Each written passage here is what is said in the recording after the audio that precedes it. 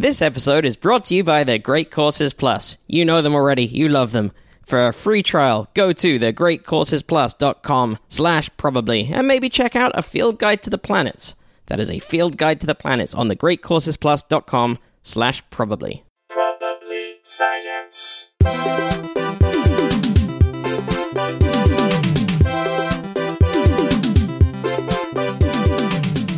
Welcome to Probably Science. My name is Andy Wood. I'm Matt Kirshen. Happy Saturday. Thank you. Thanks for remembering. We've pinned down our guest. Let's just jump straight in this because this is someone we wanted for a long time. He's always bouncing between New York and LA. We worked together a while back on Comedy Knockout, but he's since lowered himself from that great height to the multiple Emmy-winning Marvelous Mrs. Maisel. It's Noah Garden-Schwartz. Hey, Noah. Hey, thank you for having me. Wonderful to be here. I'm sorry about the rapid decline in your career, man. that's I tough. know. I mean, when you start off on a program like Comedy Knockout, it's all downhill from there. It is. You know, so I just kind of accepted my reality and tried to pick up the pieces. How are you doing, mate? I'm doing great. A lot of things happening in your life since I saw you last. A whole lot. There's a ring on your finger. I am married, expecting a child, but again, biggest news, finally got on Probably Science. Yeah. Thank you. If I had to Very rank them in lead. order, marriage and child would be tied slightly lower than guest on Probably Science. Well, because this episode is forever. Exactly. Exactly. That should be, like, if there is a podcasting alliance, that should be the fucking slogan. Yeah. This A, podcast is forever. podcast is forever. I Yes. mean, it's going to be out there. Yeah. Sell some diamonds. Yeah. Just for The Christmas. beers of podcasting. Yeah, you have a boy. You just announced on Instagram. It's public knowledge, and it's on this podcast now. Yes, You're going to be having a boy. We're having a baby boy due in May. Have you picked a name? Is the name a secret? We have picked a name. The name is kind of like we're not going around advertising it, but Esther has a joke about it. So if anyone goes and sees her perform, they'll know the name. Right. So it's as much of a secret as comedians can keep. You know, it's like we're already building material off of it. Yeah. Right. Oh, that's gonna be... All I'll tell you is my name is Noah, her name is Esther, and we are keeping with the biblical trend. Right. And it's slightly more Jewish than Noah or Esther, so it's an aggressively Jewish name. Ezekiel? No, but it's Methuselah? up Nebuchadnezzar. there it is. Nebuchadnezzar Garden Swords Yeah. coming to you May 21st. We're just going to start going through the different champagne bottle Exactly. sizes. That's all I know. Yes. People who are 800 years old or have champagne bottles named for them, yeah. Yeah, no, Nebuchadnezzar. And Magnum. And we're actually making sure people pronounce it with the Hebrew, so it's going to be Nebuchadnezzar. I didn't realize that Esther was even a biblical name. I don't know why I didn't know that. Very much. Queen Esther. The Purim story. It's more the Megillah than the Torah, but still within the Purim- Jewish pantheon. Purim's like the Jewish Thanksgiving, kind of. I know what- It's kind of celebrated like the Jewish Halloween. It's where Halloween, where everyone dresses up. Yeah, I know there's an analogous thing for and then there's a Jewish version Sukkot of. is like Jewish Burning Man, right? It's you live in the I would say Sukkot is like Jewish Thanksgiving. Actually, Oh, okay. That's like the harvest festival. but you live outside in like a makeshift thing, right? Yeah, so if you have like cool Jewish parents, then it's Burning Man, Okay. I guess. Yeah, I think when we were recording, sometimes my neighbors would be living in that Oh, you mean back in the day when we were up in the Bluebell house. Ranch? Right. Did you actually live outside in that, or you're No, how Orthodox do you have to be to? No, I mean we had a sukkah in our backyard every year. Like I grew up observing Sukkot, but we didn't sleep out in the sukkah. We would just have our meals out there. But We do would some go- people sleep in it or not? Yeah, the most religious people sleep out there. We would just have our dinner out there. That seems pretty fun, just like a family camping trip in the yard. Even separate from the religious part of it. Like, But I grew up in Denver, so it would have been a little too cold okay. to sleep out there. That's right. I got to pick your brains because you had a Denver wedding. I did. I'm going to be at some point in the new year having a Denver wedding. Oh yeah, Mazel So- tov. Oh, thank you. What Yeah, I is don't think I've seen- is your fiance from Denver? She is, yeah. Oh, great. Well, we had a wonderful time. I need to know It's- photographer names, caterers. Wait, let's take advantage of this medium right here. Yeah, are we on see- Probably Science or probably a Jew getting married? I was wondering like how many, because we've got some solid hookups in the past. I'm sure we got listeners who are photographers in Denver. How could Photographers, if anyone makes suits or wedding dresses, I will out happily there. give you references to any people that you need in the industry because we are very happy with all of our vendors. But more importantly, I will tell you that as far as destination weddings go, because most of our friends are not from Denver, it's a city that people are happy to travel to. It's one of those ones where they're like excited to get to go to Denver for a variety of reasons. Yeah, we're planning out activities for the visiting family. Well, we look at a horse. We look at a mountain. We had Look like at a a horse. things to do guide, but on the top of the things to do, we're just like, here's a great dispensary, because you're gonna get that question a million times from people our age, especially in the comedy community. Like, where can I? It's like, Where can I get weed? Yeah, just go. Here. Don't worry. You're going to have too much. You're going to have to leave it behind when you fly home. You know what's interesting though is before the wedding, we called one of our favorite dispensaries and basically asked like, can we get a discount code or can we get like joints for the gift bags for our friends? And we're happy to say you provide the sponsorship. And they were like, we would love to, but because we can't prove that everyone consuming the weed would be 21, it's a legal liability. So we can't be like involved in any kind of event promotion like that. That they're not hands By that on. logic, you wouldn't be able to get donated booze for things either, but you can. You Well, know. I mean, I doubt. Maybe I don't know. I mean, I doubt if you called Coors and we're like, "Can we get a keg?" Well, yeah, but I've heard of cases where people have, like in the early days of Pabst, when they were starting to get their hipster cred in like the early 2000s. I had a friend who would throw parties and then just email Pabst and be like, "Hey, I'm throwing a party. Do you want it to be a Pabst branded party?" And they would just send him a bunch of beer. Yeah, I don't know. Oddly enough, the weed industry is more of a stickler for rules. Yeah, I guess. Hey, Noah, let's get into... Firstly, we like to ask guys this before we get into the stories. What, if anything, is your background in science? My background in science is fascination, but not success. Like, I was always a good student. I'm very good in English, math, history, all that. Science, I've always struggled with. I love biology, chemistry, physics. Don't do well with it academically. It's been a rough spot for me academically, but I'm fascinated by science. That's cool, though. That puts you in the sort of upper third of our guests in terms of like people. We definitely had a lot of our guests who were just horrified by the subject or really put off. Oh no, I love it. Like I'm intrigued to hear what stories you have coming up. I'm just not good at understanding or speaking technically about it. Yeah, which is totally fine.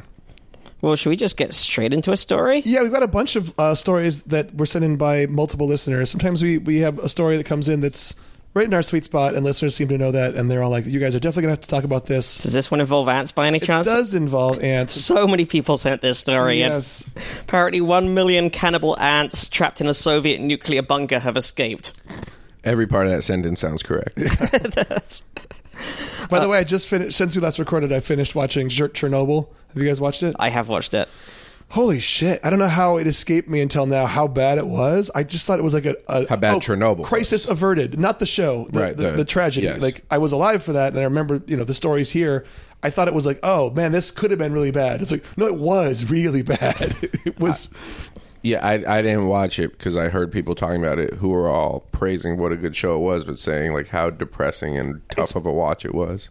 I don't really get scared of scary movies. Like, I love horror movies. They don't actually scare me or stick with me. This kept me up at night. So Yeah, there were a few very brutal episodes. Yeah.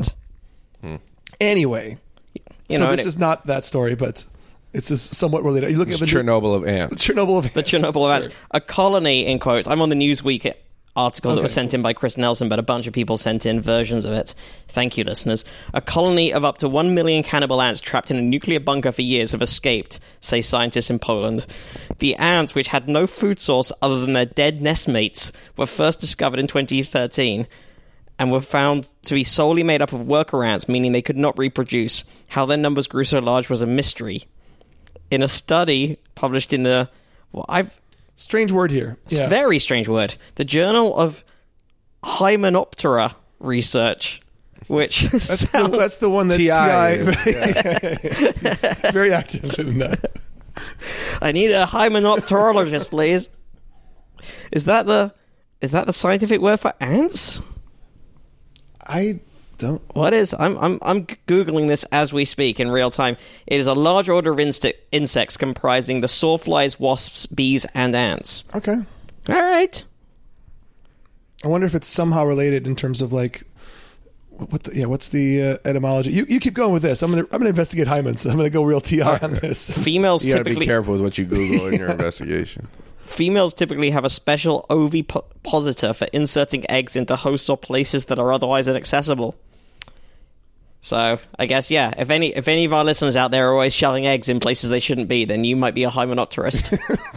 That's the Jeff Answorthy school. If you... By the way, yes, Hymenoptera, they are both related. Hymen, that part of it means membrane. So the whole word means winged membrane, or membrane wing. Optera, like... for her comfort? Right, sure, yeah. Researchers have now studied the colony to understand how it functioned and has installed an escape route to see if its members would leave their home given the option.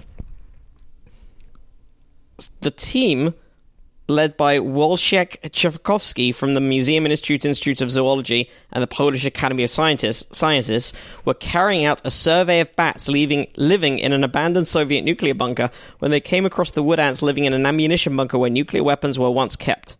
The ants had no access to the outside world and appeared to have come from a nest above that was positioned over a ventilation pipe. When the ants fell down the pipe, they were entombed in the bunker. Entombed sounds pretty... Yeah. That's intense. Entombed in a Russian nuclear bunker. I love it. I mean, I can't think of things I'd rather investigate less than nuclear ants in Russia. Everything about it. Yeah, so this isn't a site that's like unsafe for humans to visit or anything. It's not like... Is this so? A nuclear bunker is a bunker that is shelter from nuclear activity, right? Rather than a bunker full of nuclear stuff. Well, I thought this one was a storage facility for nuclear weapons, wasn't it? Was it? I'll let you check that out while I carry on with the story. However, after returning to the site 2 years later, scientists found the colony was not only still there, but it had grown in numbers. This was despite there being no obvious food source, no heat, no light. Our population estimates suggest there were hundreds of thousands, if not 1 million, living in the bunker. Ants are known to set up colonies in unusual places. Nests have been found in the chassis of a car, inside a wooden box in complete darkness that could only be accessed by a tiny skip at the base. However, in all cases, the ants were able to come and go. The masses of Formica polycytena, I think. Polyctena? How do you pronounce that? Polyctena? I have no idea. Polyctena. I think you're probably right there. Who knows? Trapped in the bunker. I would bet definitely not Polyctena. Not Polyctena? No, that would be my least favorite pronunciation of this word that none of us know. Let's look that up as well in a second. This is a lot of tricky words. Hang on. Gonna Google. I'll keep going. So the masses of Formica polyctena workers trapped in the bunker had no choice, the team wrote. They were merely surviving and continuing their social tasks on the conditions set by the extreme environment. In 2016, scientists found the colony was still there, and the team set out to analyze its behavior. They installed a boardwalk that led to another ventilation pipe that the ants could use to escape the bunker. A year later, they returned to the site to find the colony had almost completely vanished. The team inspected the corpses that they left behind and found bite marks and holes, mostly in the abdomen.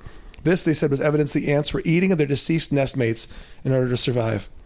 After being provided an escape route, the ants appear to have made their way back to the original nest. On falling down the original ventilation pipe, they were able to make their way back, so the bunker was deserted. The survival and growth of the bunker colony through the years without producing its own offspring was possible owing to continuous supply of new workers from the upper... Oh, so it's just like food falling from the ceiling in the form of your brethren. That's from the upper nest, an accumulation of nestmate corpses, the team concluded. The corpses served as an inexhaustible source of food, which substantially allowed survival of the ants trapped down in otherwise extremely unfavorable conditions. All right, here's a pronunciation guide from howtopronounce.com. There is only one example, and it has 0 votes. There's this whole YouTube thing what is it? Of these robot voices. Formica polyctena. Polyctena. Oh, you were right. Oh, see? I forgot it was a Russian word. Yeah, duh. Hang on, no, that's the Latin name for it, so I think this is just someone doing either their natural or a weird accent. It feels like someone's really putting on that accent. Hang on a second. Formica polyctena. I'm sorry, you think someone's trying to do... I don't know what Latin accents are supposed to sound like. Does anyone have theories about what Latin would have sounded like? I don't know. Do they sound a bit Italian? I don't know. It's like the first time you have a teacher try... I would have guessed a little Spanish-Italian twist to it. Yeah. Because I heard someone's... I did have to do Latin at school for a couple of years, and I feel... So in my head, Latin is pronounced by an old English man. Right. Yeah. I was going to say, have you heard people speak Old English and like that weird? Yeah. This all has to be guesses, right? When it's languages that I don't know. Again, by the way, we did have a few responses to possible linguists that we could reach out to when we mentioned it a while ago. Oh, that's right. Yeah. Also, shout out to our friend Nick, who has spoken about studying linguistics at university. Nick Doody, who was literally on the show. Oh, and we just didn't. No, when he was on, we were talking about a little. He bit was, about, but then 3 weeks later, we were going like, we don't know any kind of students of linguistics. And then I got a message from Nick going like, hey, you're not going to mention like. I guess I was assuming that you remembered that because we had talked about this subject. Yeah, that was what put it in my head. Well, linguistics aside, but, just to be hey, clear, Nick, love you. Yeah. This story was about ants who were trapped in a nuclear setting, ultimately had a chance to escape but chose not to because they built a sufficient colony that was constantly growing because other ants were falling down the trap and getting eaten alive. No, they couldn't leave until scientists made this little bridge for them to get back out. So they were just stuck there, but food kept falling from the ceiling in the form of more of them. Okay. So they were able to survive because more of their buddies kept falling. And now, but now that they can leave, have they? They all left. They all have left. Once they built this bridge. They've all fucked off. Okay. They're all back in the world, but they've got a taste for blood now. What is it like being an ant out in the wild and coming across one of these nuclear ants? It's like knowing what that's like party. seeing the illest murderer get released from prison back into society. Like he's a former worker ant is now the boss for sure. Yeah. It's like they've all come back from war. Yeah. Right. It's like that post Second World War, post Vietnam generation where everyone's just been through some shit. Yeah. But in answer to your question from before, I think they can make guesses about how words would be pronounced based on where those languages have ended up now and what they sound like. Yeah, what the various roots are. Poliktina. Interesting side note about that. No one in Chernobyl even attempts a Russian accent. They're all British actors. It's like an HBO Sky co-production, and they're like, we're just going to do our regular thing. Right Yiddish, cast British. Yeah. That's what they say. Have you never heard that? No, I thought that was a totally made up. Wait, what do you mean? Like Jewish writers, British actors. Oh, God. Prestige drama is what you need. That's funny. No, I never heard that. All right. So yeah, I think I got to the end of this pretty much. Let's see. Should we do another really important story about left-handers? Let me just finish up with one last thing. So yeah, go on. So this case of the cannibal colony shows the extremes wood ants will go to in order to maintain self-organization, even under conditions going far beyond the limits of the survival of the species. More generally, the present case adds a dimension to the great adaptive ability of ants to marginal habitats and suboptimal, that's putting it lightly, conditions as the key to understanding their unquestionable eco-evolutionary success. Suboptimal, you have to eat your friends. Yeah. Less in a nuclear reactor. Right. Eating other ones of your species while amongst deserted nuclear Soviet weapons. But not wrong. Those are suboptimal conditions. It's definitely suboptimal. So, what did you have? Well, I was going to do the story that Erin Minish sent in, saying left-handed women's quirk over sense of smell. This is a BBC article. Scientists have discovered a biological anomaly that could change how we understand our sense of smell. Some people can smell normally despite missing the part of the brain that is considered to be crucial for smell, the olfactory bulbs. Lacking bulbs should cause anosmia, which is the inability to smell. Curiously, the phenomenon mostly affects left-handed women and has never been detected in men. I am marrying a left-handed woman. I don't know whether I should... Oh. Well, that's probably a benefit for you if you marry a woman that can't smell. But apparently she can smell if she may lack the part of her brain that... If she hasn't showered. It's called isnomia? Anosmia is the word meaning... that just means being unable to smell. Anosmia is to smelling what blindness is to sight. Imagine being a dyslexic person with insomnia. You're like, I can't sleep or smell. So, but this specific condition is people who lack the part of the brain that helps you smell. So you look at you do a brain scan and think, okay, this person should have anosmia, but doesn't. Mm-hmm. So this is by the way, weirdly specific, just explaining what smell is in this BBC article. All the people who shouldn't be able to smell that can are left-handed women? It particularly, are mostly left-handed women, but this is going to change how we understand how smelling works. So firstly, just this BBC article feels like it's necessary to explain the concept of smelling things. It goes, so how do we smell a fresh mug of coffee, a garden flower, or even a newborn's soiled nappy? Oh, the 3 types of smelling. Right? The 3 things you can smell. Well, those are 3 very distinct smells. They are very distinct. Current science says odors enter the nose where they excite nerve endings. This creates an electrical signal that travels up to a specialized part of the brain called the olfactory bulbs. They process the signals coming from the nose to work out what we are sniffing. Except researchers at the Weizmann Institute of Science in Israel have found people who have a normal sense of smell even though they are bulbless. It doesn't make them think maybe the bulb doesn't do what you think it does? Yeah. Shouldn't that... Right. So, well, scientists stumbled across the first example when doing brain scans of people with a healthy sense of smell as part of a completely unrelated study. Professor Noam Sobel, who was one of the researchers, told BBC News, "We could not find any sign of olfactory bulb in her brain. It's an anomaly. That doesn't make sense, right? The woman was left-handed, and the researchers wanted to compare her brain to other left-handed women to see what was going on. They only had to scan another 9 brains before they found another woman with no bulbs, but, and I quote, a cracking sense of smell." It's very British. It really is. But, like, weirdly colloquial for a news article. Like, God, that's not a quote, by the way. That's not in quotes like the scientist or someone said that. That is the article writer's own interpretation. Like, my word, she had a cracking sense of smell. That bird. She had a sense of smell that could light up a room, I tell you. It doesn't matter what word you use. If you say it with a British accent, it sounds appropriate. It was overwhelmingly shocking. This started ringing all the bells, said Professor Sobel. The team then turned to a public library of over 1,000 brain scans, the Human Connectome Project, and found yet more examples. The phenomenon has never been detected in men, but is present in more than 4% of left-handed women.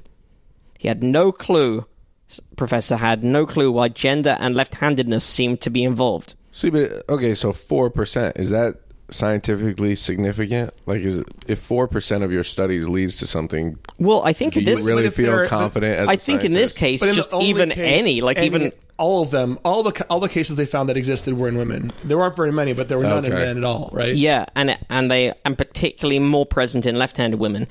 But also just the fact that it exists at all is bizarre. The fact that it even 0.01% exists is surprising. So they have a few ideas. One possibility is that the women do have olfactory bulbs, but they are so small they cannot be detected on brain scans. But this does not explain how they retain such a good sense of smell with such compromised bulbs. Their sense of smell is once again cracking. Another explanation is the brain's ability to adapt, known as plasticity. If a child is born without olfactory bulbs, maybe another part of the brain takes on the bulb's aroma discerning responsibilities. But the researchers have raised a more controversial explanation, which challenges the current understanding of smell. They argue that the bulbs may not be involved in recognizing smells and instead have a different role, potentially for locating a smell rather than identifying it. So this could be the part of the brain that determines who dealt it. Yeah. Very important for third graders to read this article. Yeah. I didn't know we smelled in 3D. I guess I wonder we if have they- 2 nostrils. Is that part of the... I wonder if they did any follow-up with these women who supposedly have no bulbs to check their sense of taste. Because the two are very linked, right? Sense of smell, sense of taste. Like, I wonder if... They are. Yeah, I mean, I don't even know if they're related in terms of like just that if you plug your nose, you just don't taste much because a lot of what you call taste is just smell. I don't know. I don't know if the part of the brain that is connected to your tongue is close to there. Or... It'd be interesting to see if like left-handed women are notoriously horrible chefs because their sense of smell is weakened, and so Or is it just because they can't find kitchenware that fits their left hand? also true. It's a good Simpsons episode. The leftorium? Yeah, Flanders would have helped them out a lot. The Professor Matthew Cobb of the University of Manchester said the fact that their olfactory ability is virtually identical to that of normal subjects is very surprising. He's the author of the forthcoming book Smell, A Very Short Introduction, and says the living brain is very flexible and may be compensating for a lack of olfactory bulbs. I like how even in the title of his book, he's like, "Listen, guys, I don't have much of your time here. I know. Yeah. you could stick with me for a little while." Very unimportant, but trust me, this book is good for 5 to 10 minutes of your time. Yeah. Well, imagine writing a book that was like Smell, a trilogy. Like, nah, I'm good. Just blowing the dust off this giant.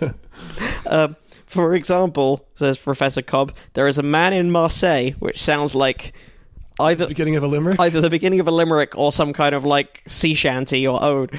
Sure. There is a man in Marseille whose cortex, the region of the brain generally thought to be involved in higher intellectual functions, is compressed into a tiny sliver of cells. Yet he is of average intelligence and holds down a job as a civil servant. In China, a young woman has no cerebellum. Now this sounds like a riddle. If she leaves Beijing at 2:30. The structure at the base of the brain involved in coordination, that's the cerebellum, and although she does have slurred speech and poor coordination, these symptoms are nowhere near as serious as animal studies would suggest they should be.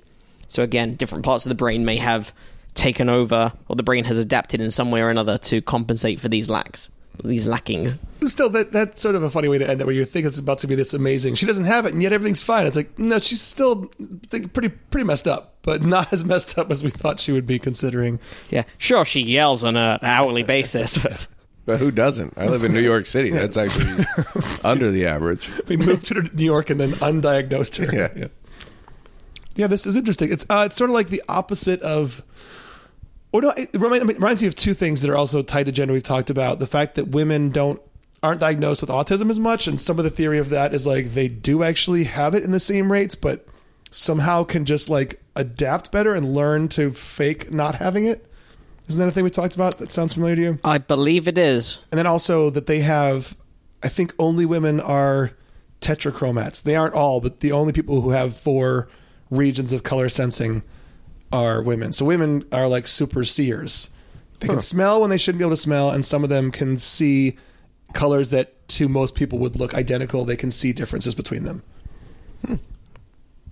Should we do a good vaccine story? Yes. Does it relate to stopping people When from... you say good vaccine story, does that mean it has a positive outcome, or it's just like an interesting, juicy... I think both. All right. I think both. The Ebola vaccine is now officially here with approval in Europe. Yeah. Not... Again, this article, by the way, in Forbes, starts very colloquially. I thought Forbes is meant to be extremely serious, but it's... Before you even get to the beginning of the article, why don't you read to us the byline? Who wrote this article, Matt? This is written by Bruce Y. Lee. Like, leave the Y out and just... It's written by Bruce Lee, Yeah. who Kind is... of killing Andy's joke there. Bruce Wiley, who is a... That's the letter Y rather than, like... Coyote. Yeah. Bruce Lee is a writer, according to his byline, a writer, journalist, professor, systems modeler, computational and digital health expert, avocado eater, and entrepreneur, not always in that order. You know what he should do as a journalist? It should be Bruce Y. W-H-Y Lee. Yeah. And then the how, and just all the questions. Yeah. Chuck What Norris. And So, how much does this guy love avocados that he put it in his very limited bio in Forbes? doesn't everyone love avocados? That's almost not worth mentioning. I don't know. If you don't like avocados, write to us at propertyscience@gmail.com and remember to mark your envelope avocados. Mm-hmm. It's official. We now have an Ebola vaccine. Not a kind of, almost sort of their vaccine. Not an experimental use vaccine. Not a vaccine just for macaques. No. A macaque, if you will. This is a vaccine that the European Commission has just approved for use in humans, the first of its kind. Get like very colloquial there, Bruce. Mm-hmm. I wasn't bothered by it. It gets the point across. But I think it's fun to use some figurative language and imagery and fun to keep people engaged in an otherwise serious topic. I'm a fan of it. It's well, almost like worth doing a podcast about. hold tight because it does get more annoying as the article goes on. All right. Because according to today's announcement, the European Commission has granted Merck, Sharp, and Dolbeam V marketing authorization in Europe for their Ebola vaccine named Ervebo. The approval came not too long after the European Medicines Agency had recommended approval in mid-October. Here we go. Oh no, I don't like this at all. Not do I. That's why I said that. I'm still quoting directly from the article here. This is big. Actually, it's big times big plus big. Why, Bruce? Why, Lee? Times Y. Yeah. Having a vaccine to protect against the Ebola virus is a game changer. The Ebola virus, in technical terms, really sucks. Okay, now it's getting... I don't like this article. It's a nasty virus that can cause a severe and deadly hemorrhagic fever. Fever means fever as in body temperature rising, and hemorrhagic means bleeding as in blood leaking out of blood vessels inside your body and your skin and potentially your eyes, ears, nose, mouth, and rectum. I think you should stop eating the avocados. You know what? Yeah. This article is an example of when someone tells you who they are, believe them. He showed us from the first sentence what he was about. Yeah, Mike Brown, why would you send in this story? But also thank you for sending in this story. It is a good story. I mean, it's an important thing that... it's big times big plus big. It is. But fucking hell. How can this virus wreak such havoc? The virus is a sneaker sucker. It first targets cells that serve as your immune system's first line of defense. No, fuck you. I'm not doing the Ocean's 11 analogy that Bruce has shoved in this article. His friends are going to send this podcast back to I'm sorry, Bruce. You're doing important work, and thank you for sharing this medical news with the world. But it's a bit much. But you're not going to get to the part where it compares macrophages to Cookie Monster? Is that real? Yeah. Oh God, it is. Yeah. It really is. You know what his writing feels like? Like when you used to have to do a book report in school and it had to be 700 words and you were at like 649, but you have already said everything you had to say. And he's like, okay, big times big plus big. Which is also how Trump talks. Like he's padding an essay. It's very, very... So, as a result, your immune system cannot even recognize something as amiss. Eventually, macrophages gobble up the viruses. I'm jumping over analogies here. Monster. Yeah. This then triggers your macrophages to do the wrong thing. They release proteins that initiate a cascade of events that can cause the formation of small blood clots, inflammation, and leaks in your blood vessels throughout your body, which leads to the unhappy combination of you losing blood and blood flow to your organs being blocked, which starves your organs of oxygen. This process is what ends up killing up to 90% of those infected. And it's also costly as well, Ebola infections, as... Did you say boner infections? It sounded like Ebola. boner infections. Boner infections are also costly. So, it says, by the way, in this article, as our FICOR team study published in the Journal of Pathogens and Global Health showed. So, I think Bruce might have been part of this team. Okay. Let's have a look. Good work then, Bruce. Thanks, cancels Bruce. out the writing. That showed that the cost of each case can range from several $100s if you fully recover to close to $20,000 if you don't survive. This is why It costs a lot to die. Yeah. It's an expensive... You can catch the virus from... This is why you never want to get infected by the Ebola virus. I would say the dying is more important than the cost, although they both are bad, but I would... It's the bleeding through your eyeballs to death that I would rather not have than the being in debt. You can catch the virus from contacting the body fluids of an infected person, fruit bat, or non-human primates such as an ape or monkey. As the Centers for Disease Control and Prevention explains, until now the only thing you could do to prevent an Ebola infection was to avoid the virus, which may be relatively easy in the US, but not so easy in the middle of an outbreak such as the one that rocked West Africa from 2014 to 2016. By the way, the fact that he's been padding this article is interesting because it's already a pretty long article. He didn't have to do all the extra word stuff. Anyway, so yeah, he is the he is the author of The Cost of an Ebola Case, or he's one of the three authors. He's a multi-hyphenate. If his name is bolded and it's the last in the list, does that mean that he's the principal author? Scientist, is that how it works? I don't. Yeah, That just means he's an egomaniac. Because look, I would have thought the first scientist listed would be the principal author, but his name is bolded at the end. Does it not go in alphabetical order? Oh, yeah, you're right. And I don't even have a computer in front of me to look at it. Yeah, it is in alphabetical order. That could well be it. So, the Ebola vaccine works by exposing you to a form of the virus that can't cause an infection, which prompts your immune system to, in effect, say... Is this some more Yes. Bruce Lee wording? Give it to me. This prompts your immune system to, in effect, say, what is this? Oh, this doesn't look good. We should get prepared for when this virus returns. That's not the worst thing. And then he carries on with the Ocean's 11 analogy from earlier on. I'm not going to do it. Health officials have been using the vaccine on an experimental basis to try to control Ebola outbreaks that have been going on in the DRC, which, is war-torn down there in the Democratic Republic of Congo, not the easiest place to test the vaccine. Nevertheless, researchers managed to test its efficacy in the country, and the vaccine had an estimated protected efficacy of 97.5% in field studies there. That's good. Really good. That is remarkably high. Nothing in life is 100%, but also depends on how many people around you are vaccinated. But that would say to me that has a high probability of getting some herd immunity there if enough people get covered. Yeah. That's great. Luckily, we've all also accepted that vaccines work and we should use them, and there's no reason not to, right? There is no reason not to, apart from all of the anti-vaccine, which, according to this story listener John sent in, apparently turns out nearly all of the anti-vax adverts on Facebook are funded by just 2 organizations. Really? And what are those organizations? One of them involves the Kennedy. Yeah. There's Larry Cook's Stop Mandatory Vaccinations and Robert F. Kennedy Jr.'s World Mercury Project. Between them bought 54% of ads on Facebook. Yeah, I think RFK Jr. made news this year for some anti-vax stuff that also involved... There was a celebrity that was doing stuff with him that was tied up in that, right?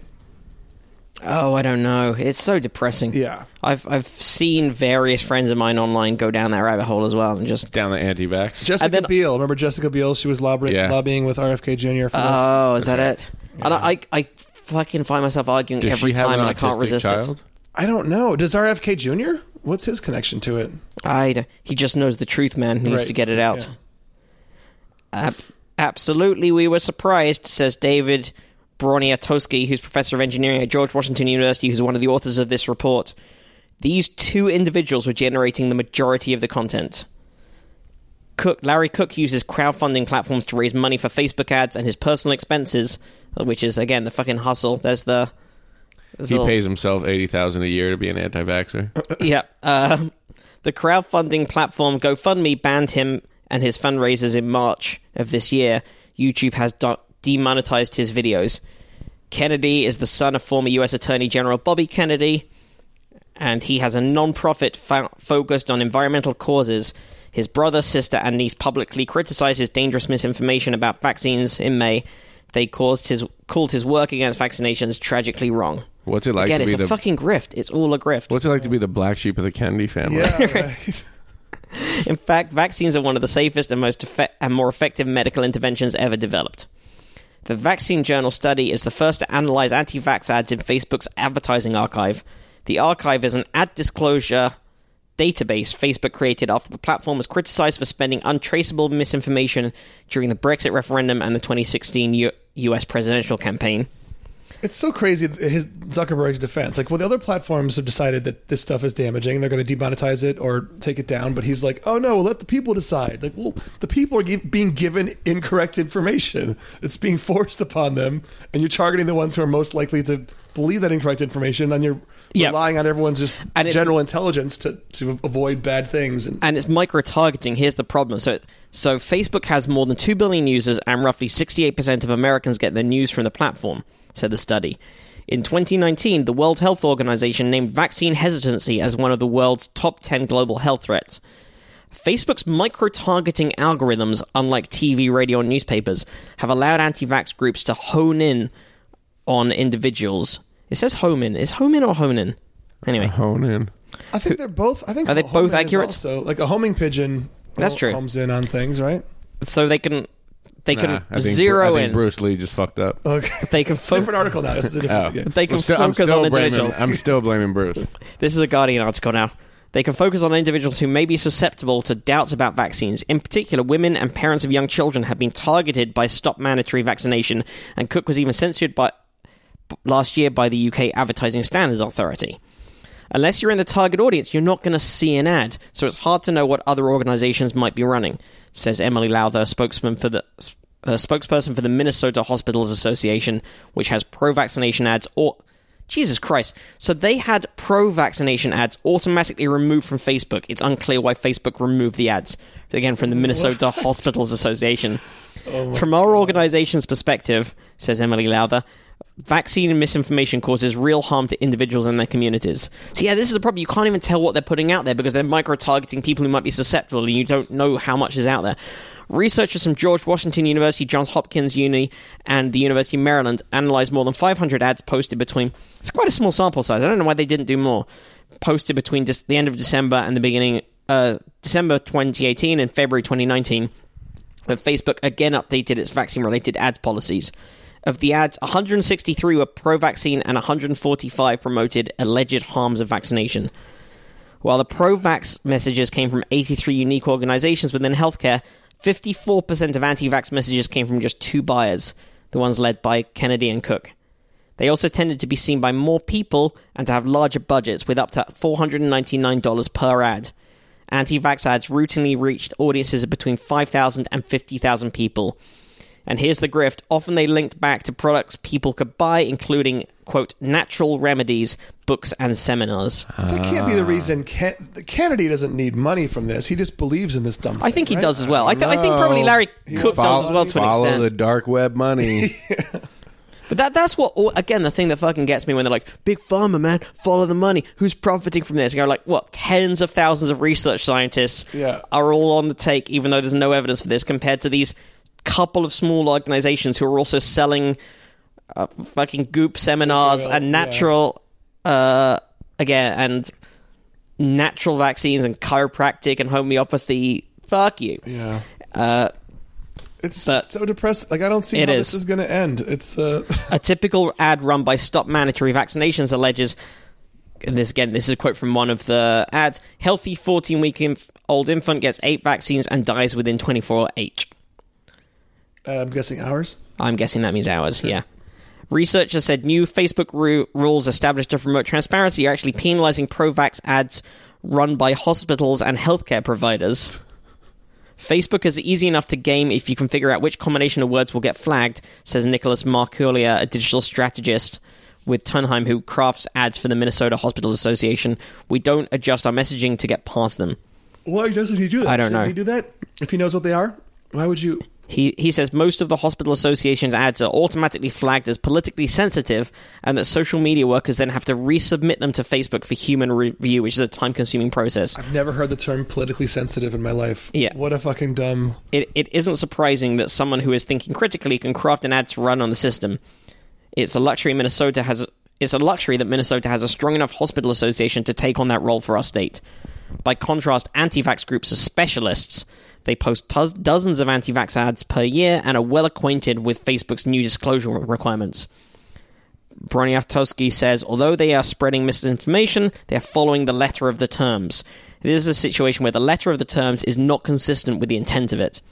A Facebook company spokesperson says, we tackle vaccine misinformation on Facebook, we're reducing its distribution and connecting people with authoritative information from experts on the topic. We partner with leading public health organizations such as the World Health Organization, which has publicly identified vaccine hoaxes. If these hoaxes appear on Facebook, we will take action against them, including rejecting ads. Fuck you, because it clearly doesn't work. Fuck you. Yeah, we're tackling misinformation by reducing its distribution. Just end its distribution. Like, you know, in this case, which things are bullshit, and you just want to get their money.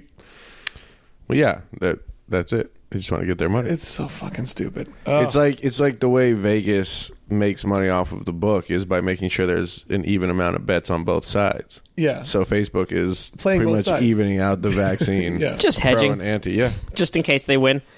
Yeah, and again, like, so much of it comes down from a couple of things. Just like, firstly, the bias towards anecdote. It's very hard to interpret data compared to anecdote.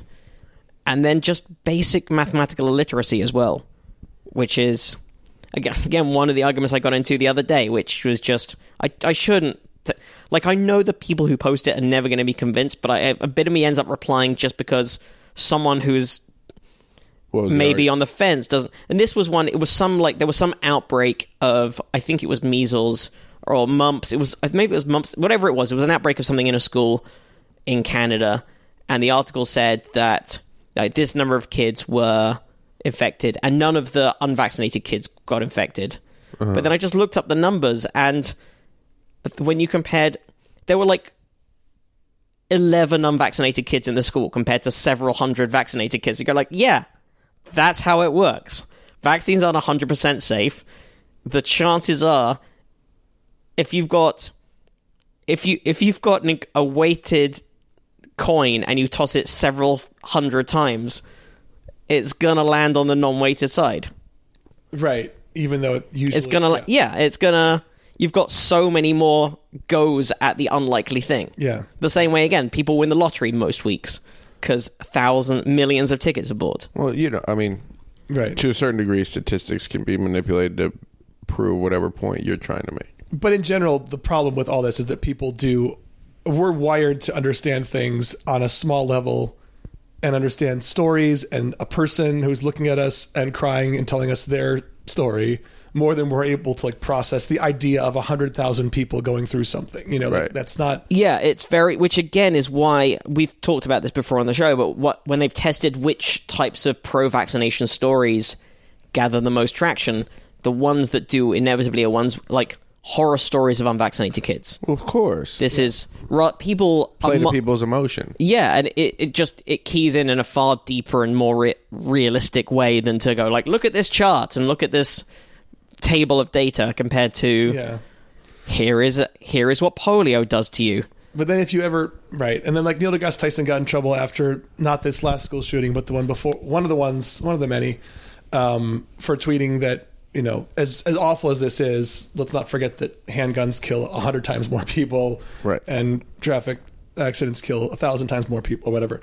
Which maybe bad timing, but it is true. Well, that is true, but also there are very easy interventions that aren't being done to. Yes, you could then go yes, but what if there was a concerted effort in the government to not even research methods of reducing traffic deaths? Right, yeah. But I do have this is going to be an unpopular opinion, but I was just talking to someone who has a friend whose child is in elementary school, I want to say, and they did an active shooter drill, and the kid was talking about it, and yes, you want to...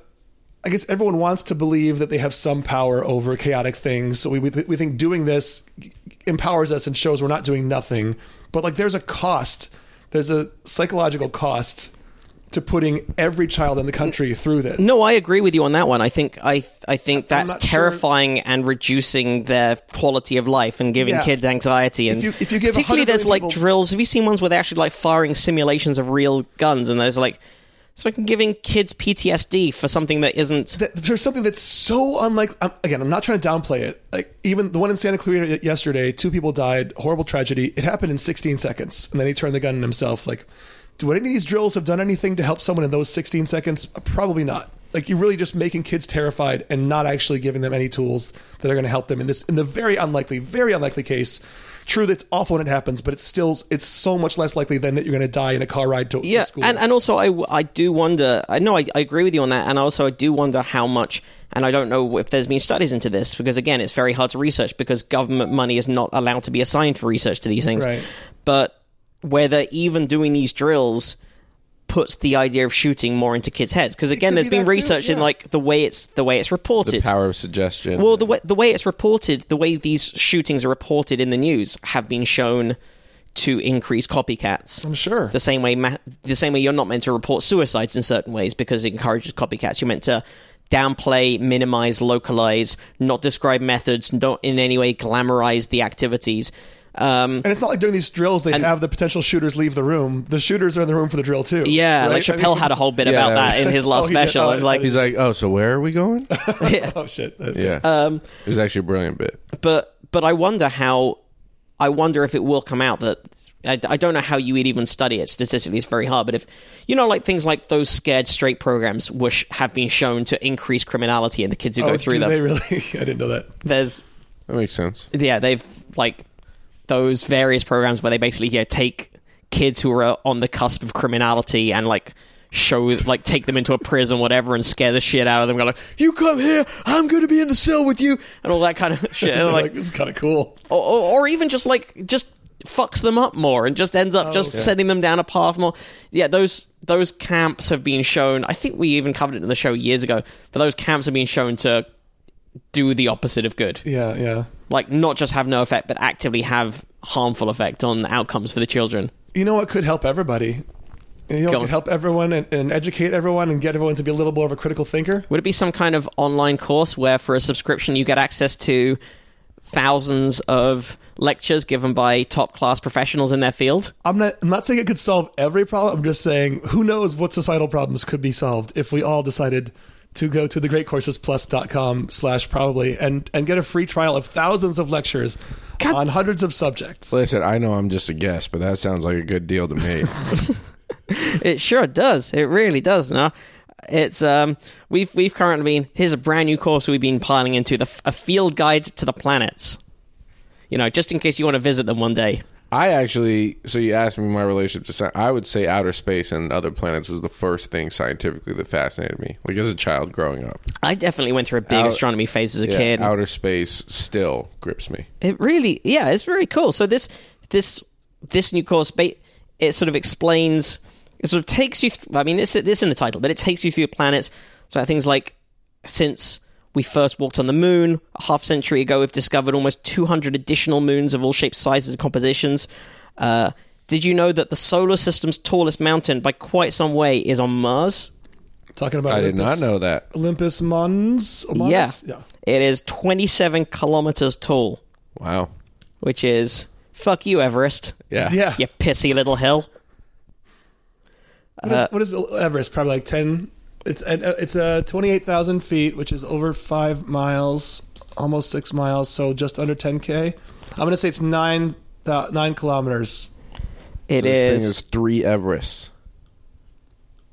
Here we go. Yeah, it's 29,000 feet. Is that what you just said? I said 28. I was off.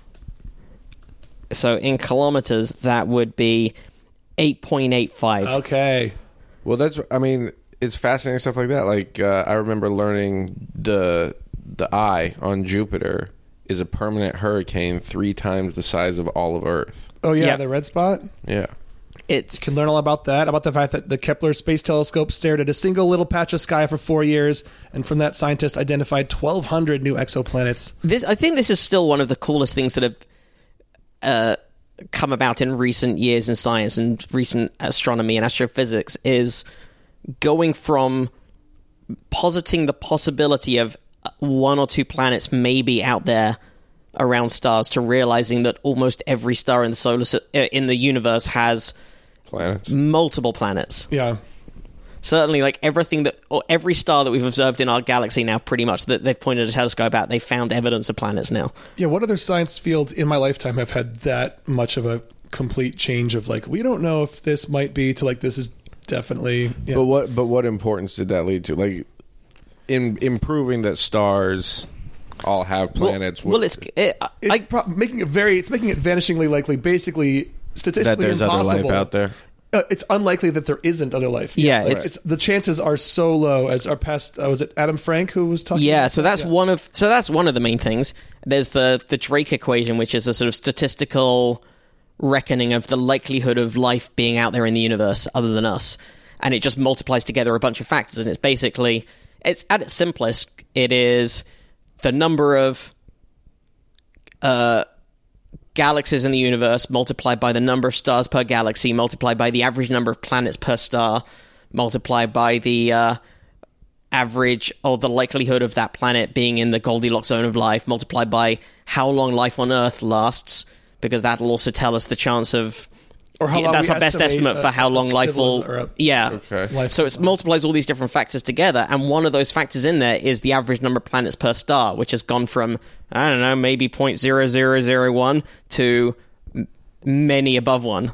So that factor has been bumped up by many, many orders of magnitude in our lifetime. I asked a question and you answered. So that's one thing, and also it just gives us more of an idea about the formation of the galaxies in the universe in general. And actually, this guest I'm referring to, Adam Frank, he talks about how this can apply to figuring out how to deal with a climate crisis, because this might be a thing that every planet goes through as a species learns how to harness its resources and become, I forgot the term for when life becomes industrial. There's a different term he used, but like maybe this is a growing pain that any kind of life would inevitably hit, because when you first start to harness fuel and make and make tools that make your life easier. You're not going to anticipate that that's eventually going to change your environment, but it might be inevitable that it does, and it might be a thing that ends all life on other planets that has ended. Maybe this is a thing where, like, within a couple hundred years of any species becoming, again, I forgot the term he uses to mean, but using up too many of the resources from their home planet. Yeah, like when you start to harness your planet's resources, maybe that kills life inevitably in a couple of years, or maybe it's a thing you can get past if you... And also that gave us a really interesting way of like looking at global warming, climate change, of just... It would be weird if we weren't warming the Earth. Like, one of the things you look for is like, is planets warming? Is a way to look for... A way you look for the possibility of life is to go like, is this planet warmer than you would expect based on its materials and its proximity to its star?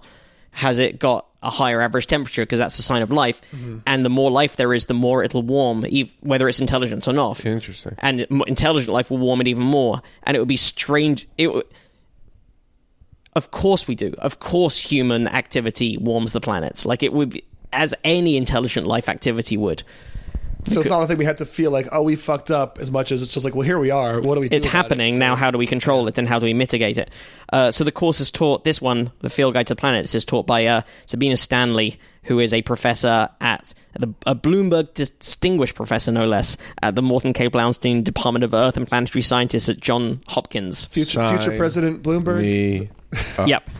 Who is? Yeah, she's also from University of Toronto and Harvard. Has a PhD in geophysics from Harvard. She's a smarty. You know who's all about and also Bloomberg. A great communicator.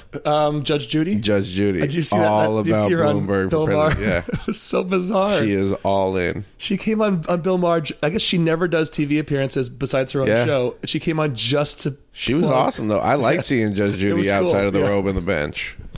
I didn't realize she how is the big highest paid person in TV. She gets 10 million people watching her show. Judith Scheindlin. Insane. It's bonkers. Like, when you think about like all of your favorite TV stars, your actors or whatever, go like the leads in your favorite TV shows are out-earned they got multiple times over by Judge Judy. Ellen and Oprah do not get the numbers she gets. That's crazy.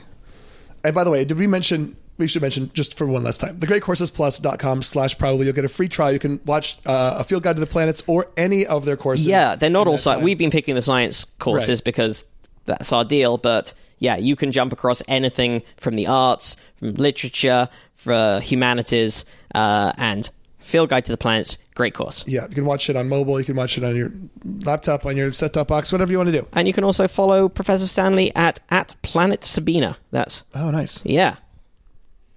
Do you have another story you like, Matt? Well, why don't we do a planet story? Why there was a sure. This is one the oxygen in Martian air. I don't think I put this one in the doc here, but there's an oxygen mystery on Mars. Oh, yeah, I'm going to chuck this at the top of the doc here. There you go. It's there now. Is this written by Bruce Lee? Because I want this to be in the form of like a Agatha Christie. This is written by Paul Rincon, who's the science editor at the BBC News website. But I could try and chuck in some Bruce Lee style. Let's do it. Lead it up. The oxygen in Martian air is changing in a way that can't currently be explained by known chemical processes. Not just changing, really changing. Like, think of the changiest change you've ever changed and double it, because that's some change. Perfect. That is the claim of scientists working on the Curiosity rover mission who have been taking measurements of the gas. They discovered the amount of oxygen in Martian air, he puts air in quotes, rose by 30% in spring and summer. The pattern remains a mystery, but researchers are beginning to narrow the possibilities. While the changes are most likely to be geological in nature, planetary scientists can't completely rule out an explanation involving microbial life.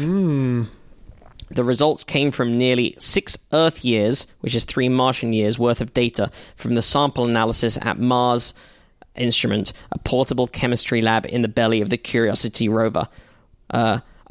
Sample analysis at Mars is SAM. I think we talked. I think did you write this part of when we were writing for the Science Channel show? We read about the Curiosity. Did you write it? I think you did. Maybe I wrote. That's what you wrote on the Curiosity rover. Analysis at Mars. Yeah. Yeah. The scientists measure seasonal changes in gases that fill the air directly above the surface of the Gale crater on Mars where Curiosity landed. They have published their findings in the journal JGR Planets. The Martian atmosphere is overwhelmingly composed of carbon dioxide, with smaller amounts of other gases such as molecular nitrogen, argon, molecular oxygen, and methane. Nitrogen and argon followed a predictable seasonal pattern, changing according to how much CO2 was in the air, which in turn is linked to changes in air pressure. They expected oxygen to follow this pattern, but it didn't. It rose during each northern hemisphere spring and fell in the autumn. And by the way, you didn't mention this when you were talking about signs of life on exoplanets, but like finding oxygen at all in an atmosphere is usually a sign of life because it's pretty unstable and wants to form other compounds. So like that's if this were an exoplanet and we found oxygen, we'd probably be like, does that mean life? Maybe. They considered the possibility that CO2 or water molecules released oxygen when they broke apart in the atmosphere, leading to a short-lived rise, but it would take 5 times more water than there actually is to produce the additional oxygen, and carbon dioxide breaks up too slowly to generate it over a short time. We know oxygen is created and destroyed on Mars through the energy provided by sunlight breaking down CO2 and H2O, both of which are observed in the atmosphere. The thing that doesn't make sense is the size of the variation. It doesn't match what we expect to see, says Dr. Manish Patel, from the Open University, who's not involved in the study. Given that Curiosity makes measurements of the surface of Mars, it's tempting to think this is coming from the surface, but we have no evidence for that. Geologically speaking, it seems unlikely. I can't think of a process that could fit. So one of the authors, Dr. Timothy McConchie from the University of Maryland, said, you can measure the water vapor molecules in the Martian atmosphere, and you can measure the change in oxygen. There aren't enough. There aren't enough water molecules. Mars in general has a pretty small amount of water vapor, and there are several times more oxygen atoms that mysteriously appear than there is water vapor on the entire planet. They also consider why the oxygen dropped back to levels predicted by known chemistry in the autumn. One idea is that solar radiation could break up oxygen molecules into 2 atoms which escaped into space, but after running the numbers, they concluded it would take at least 10 years for the oxygen to disappear in this way. Fuck, mystery. Mystery. Where's the oxygen? Mystery. The seasonal rises also aren't repeatable perfectly. The amount of oxygen varies, so that implies something is producing the gas and taking it away. Monsters? Oh, Mars monsters. I think monsters. Fuck yeah. Dr. McConchie thinks that the evidence suggests a source of oxygen in the near surface. It points to a reservoir in the soil that interchanges with the atmosphere. To exchange with the atmosphere fairly rapidly on a seasonal timescale has to be close to the surface. Is there any kind of consensus on this in the scientific community with Mars and life? Like, is a popular growing consensus that there used to be life on Mars? I don't think there's consensus on that, is Or not there? consensus, No, I don't think they know. I think it's unknown at all whether there is or was. This is a very long article, by the way. You picked a long one. I was going to say.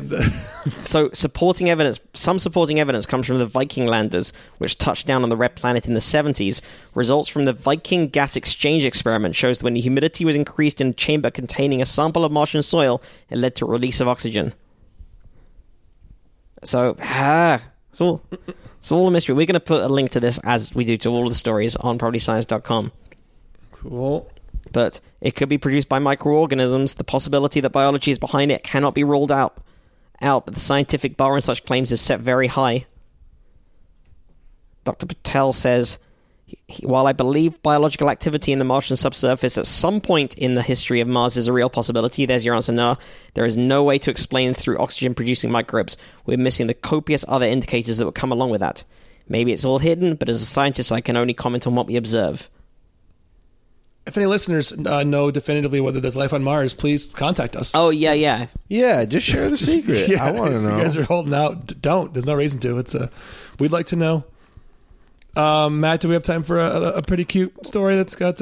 What do you got? This is something Paul Muxworthy sent us about the fact that, unseen for decades, the elusive mouse deer has been spotted tiptoeing through a Vietnamese forest. Oh, I actually saw that. Let me throw this guy up on the screen because he's pretty cute. Yeah, I saw that story. Look at him! Look at that mouse deer. Yeah. Look at that mouse deer that very much seems like it was invented by a kid. Why is it not showing up on... Here it is anyway. I got it right I here. saw the picture. Look at that thing. It's the silver-backed chevrotain. There we go. Oh. Researchers with the conservation group have caught the tiny ungulate, nicknamed the Vietnamese mouse deer, on camera in Vietnam. Their findings have been published in Nature, Ecology and Evolution. I actually think it's very, very ugly. I don't find it cute at all. I would not like to come across it in the wild. It does look like someone has glued a mouse to the front of a deer. Yeah. I mean, that's exactly... It's only 9.8 inches tall. It's got tiny fangs. It's got white from its chin to its belly. Those fangs are actually So it's that creepy. Tippy toes. 9.8 inches. That's what, like 20, 25 centimeters tall?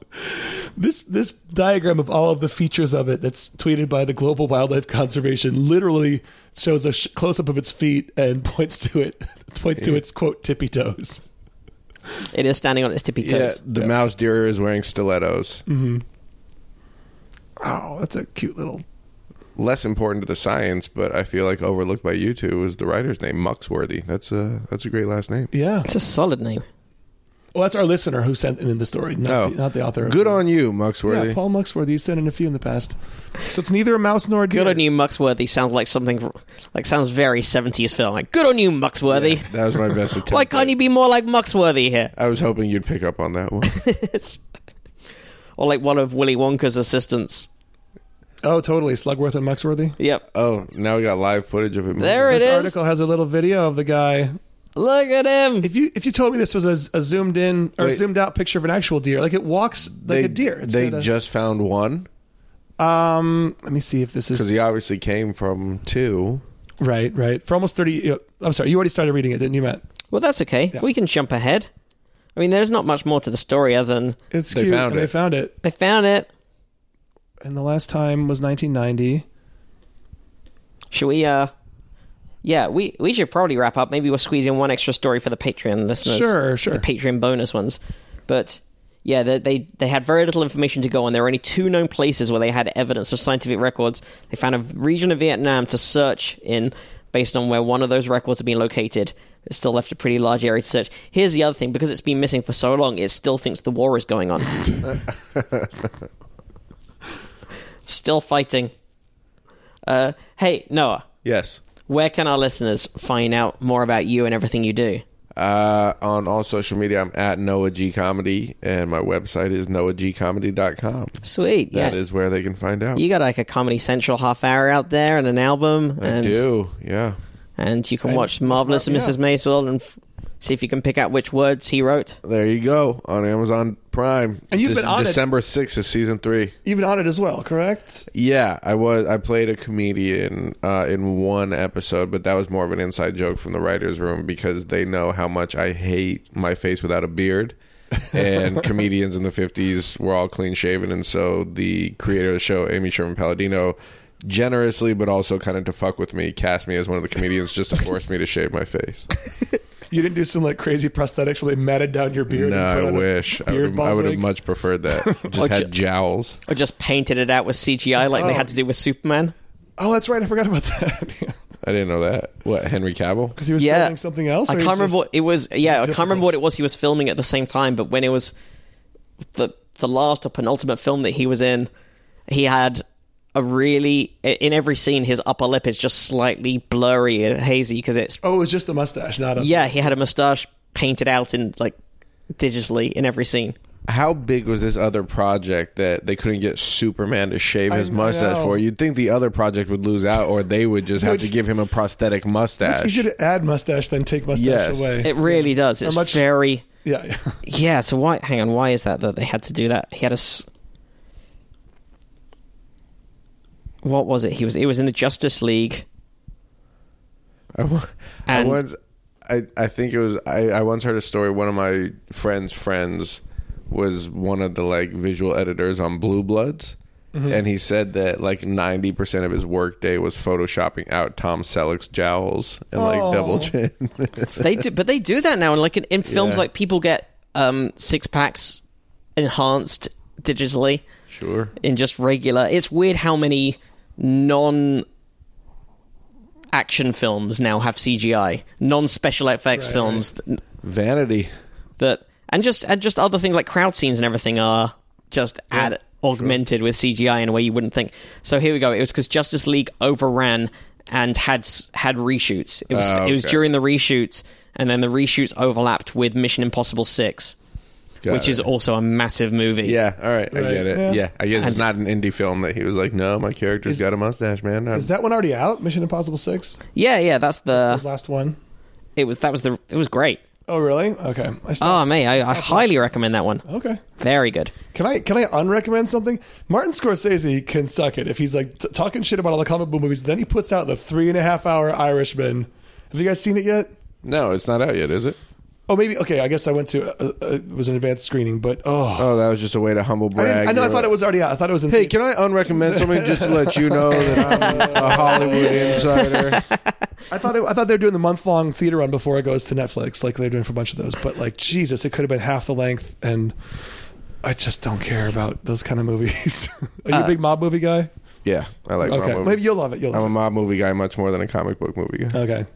I'm just wrong on this one, but there it is. There's kind of so it wasn't in every scene, but it was in some of the reshot scenes. That's what his mouth looks kind of weird. He got punched in the mouth. Yeah, it looks slightly off.